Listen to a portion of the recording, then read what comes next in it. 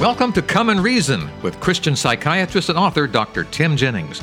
Together we will reason through complex issues to find evidence-based answers that harmonize Scripture, science, and our life experiences. I'm your Come and Reason host, Charles Mills. Today we start a 4-part series on a topic that's probably near and dear to most of our listeners: aging. We all do it, whether we want to or not. The forest of birthday candles on our birthday cake seems to be growing thicker each year. What's an aging man or woman to do? Dr. Jennings joins us via Skype with some solid suggestions. This program is sponsored by Come and Reason Ministries. We're using Dr. Jennings' book, The Aging Brain, Proven Steps to Prevent Dementia and Sharpen Your Mind, as the cornerstone of our discussions during the next 4 programs. So let's begin with a common concern. Dr. Jennings, since it seems we all have to age, is there any way we can help our brains keep functioning even as our bodies are showing the passage of the years? For most of us, the answer is yes. The most common form of dementia that people suffer with is Alzheimer's type. And my book is designed to document that this type of dementia, for the vast majority, is lifestyle related and is preventable if you make the right lifestyle choices.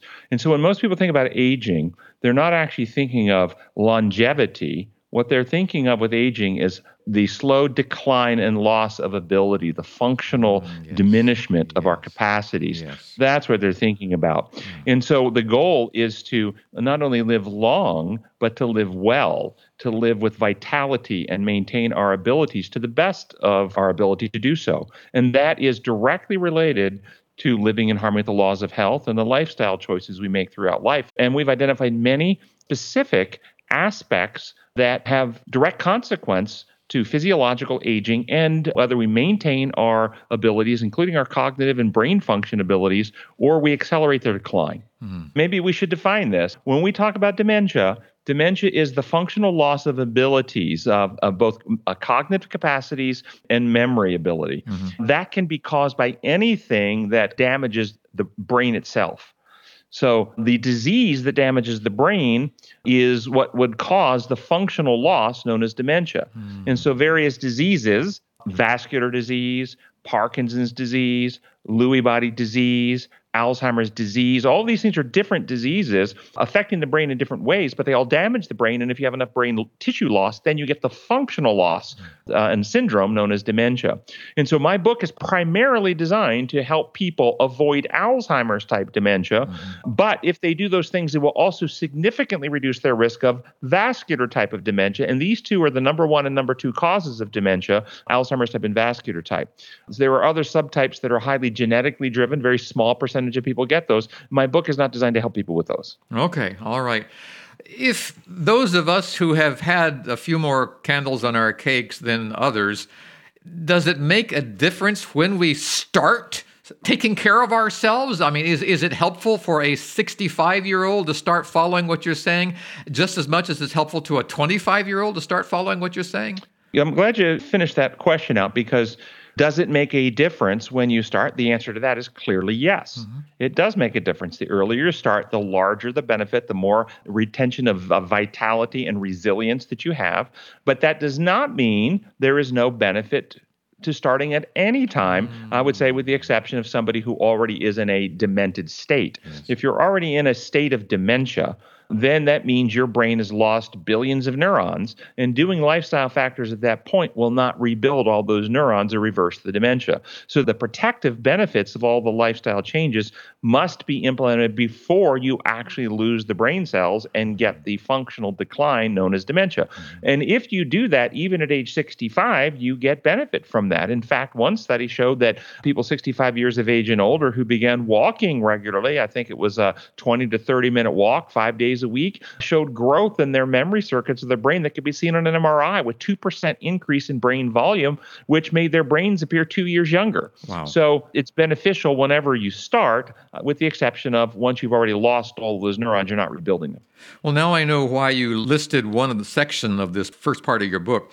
To have a healthy brain, you have to have a healthy body. They're connected. Is that true in reverse? A healthy body will help the brain. Will a healthy brain help the body? A healthy mind would help the body, because the brain is actually, the brain is one part of the body, but the point being, all the organ systems of our body's primary purpose is to serve the brain. The heart beats and the lungs breathe in order to give oxygen and nutrition to the brain. The digestive organs are designed to protect the brain from any toxins you might eat. That's the liver's job, to detoxify anything you eat that could harm your brain and to provide nutrition to your brain. Your arms and legs are designed to take your brain from place to place and engage in the world around you. Your eyes and ears and nose to give input to your brain so you can make assessments of things. So all of the organs and systems of your body, are primary purpose is to serve the brain.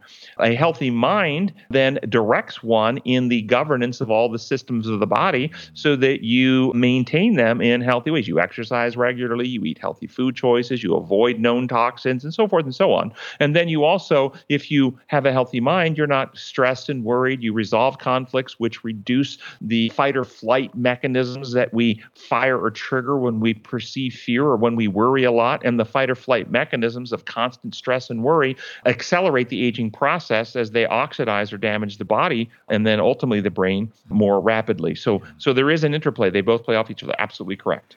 Started hearing this word about a decade ago and make the connection for us. Epigenetics. That sounds pretty important. What has epigenetics got to do with aging? Epi means above, like epidermis, the top layer of your skin. Genetics means the DNA, the gene pool. And the gene pool in our body is the library of information, the coded information from which all of the various substances, tissues, molecules, proteins, etc. of the body are produced. It's the library of instructions. The epigenetics are those molecules that sit above the library, deciding or directing which books of that library get opened and which books stay closed.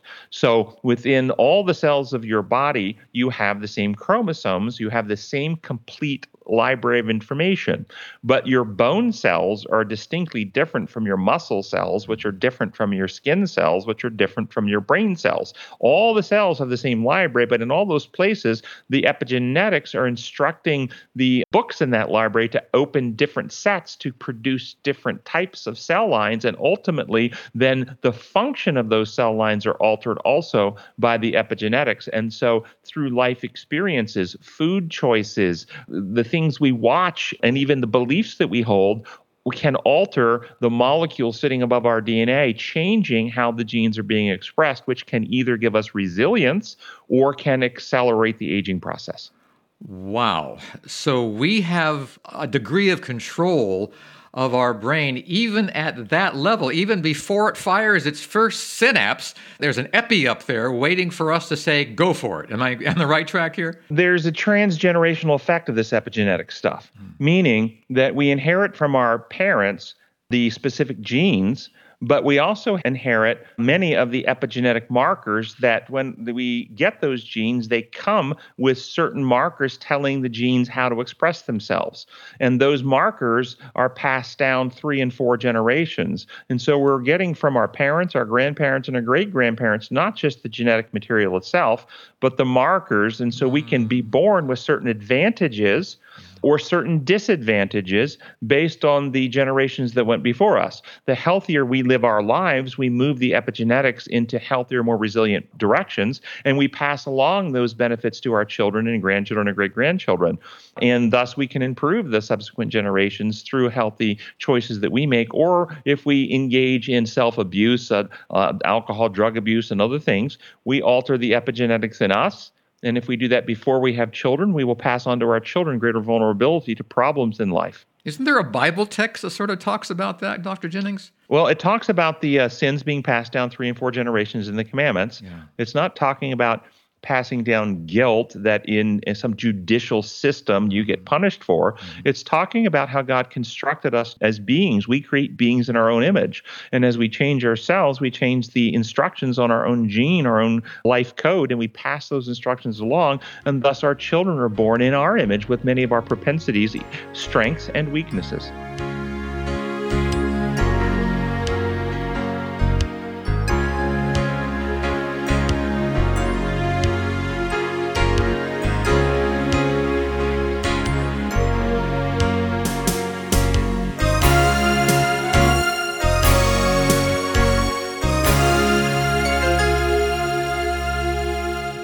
Here's my final question for you today, Dr. Jennings. I've heard people say to me, I'm not going to live beyond 70 because my father died at 71 and my great-grandfather at 68 and my grandfather at 69. So I'm sort of locked into it. I'm going to die early. Is there some truth to that? There is a genetic contribution to how long a person will live, but those contributions are modifiable through the life choices that we make. A person who exercises and eats a healthy diet will lengthen their life and have good, healthy relationships and so forth. They will add years to their life, where a person who smokes, does drugs, is in conflict, eats an unhealthy diet will shorten their lifespan. So it's not exclusively our genetics. It's an interplay between genetics and environment. And data shows that when each cell in our body reproduces, I don't know if you remember your high school biology. It's called mitosis, where one cell reproduces to replace an old cell. Mitosis, when the cell reproduces the library of information, the chromosomes must get copied so that the new cell has a copy of all that information to produce all the proteins it needs to function. At the end of those chromosomes are little caps, like the little plastic caps on your shoestrings, called telomeres. Those little caps, like the caps on your shoestrings, keep things from fraying, keep them organized so they can copy and reproduce. With every copy that it makes of itself, a little bit of that telomere is lost. And as those telomeres get shortened, the cells become less capable of reproducing themselves. And this is part of the aging process. Studies show that if we exercise regularly, eat a plant-based diet with lots of beta-carotene, that's the color in carrots and yams and so forth, and other foods, spinach and so forth, the colored foods, that we can lengthen our telomeres, and that can add years to our life. We are born with a certain telomere length, and that gives a certain predictability to how many years, but abuse, smoking, conflict, stress can shorten telomeres more rapidly, and healthy lifestyles I've described can lengthen them. So we have a baseline where we start, but then it's impacted by our lifestyle choices. So if someone comes up and says, Charles, why are you eating that healthy plant-based diet? Why are you out there exercising? I'm going to just simply say, because Dr. Jennings says I can lengthen my telomere. Would that be a good way of describing it, Dr. Jennings? That would certainly be one consequence or one beneficial result of it. Yes. I don't know that that would be the exclusive reason for doing it, but you could certainly bring that up as one of the factors. Maybe other factors are that you feel better, you function better, you think better, that you have greater clarity, that you have more vitality, more energy day to day, and all those things are true as well. Oh, that is such good news. Listener, we are starting a journey here. We've got 3 more programs on this topic. We're talking about aging here with Dr. Jennings, who wrote the book, The Aging Brain, Proven Steps to Prevent Dementia and Sharpen Your Mind. This book is available all kinds of places on Amazon, and also there's an audiobook version of it on Audible. So check out Amazon, Barnes & Noble, or any bookstore for this wonderful book. Also, ComeAndReason.com has many resources for our edification, education, and advancement. And we're talking about living a healthy, happy life for many, many years to come. That's The Aging Brain by Dr. Timothy Jennings. Dr. Jennings, thank you so much for sharing this good news with us today. Appreciate it. Thank you, Charles. And listener, this program is sponsored by Come and Reason Ministries. Until next time, this is Charles Mills, along with Dr. Tim Jennings, wishing you God's presence in your life. Goodbye, everyone.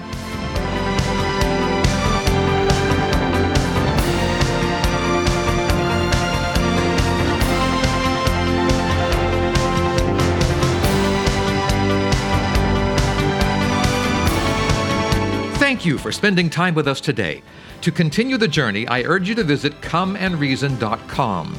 Here you'll find many excellent resources to help you gain a deeper understanding of the God we all love and serve. That's at ComeAndReason.com. This is Charles Mills, along with Dr. Tim Jennings, inviting you to join us the next time we come and reason together.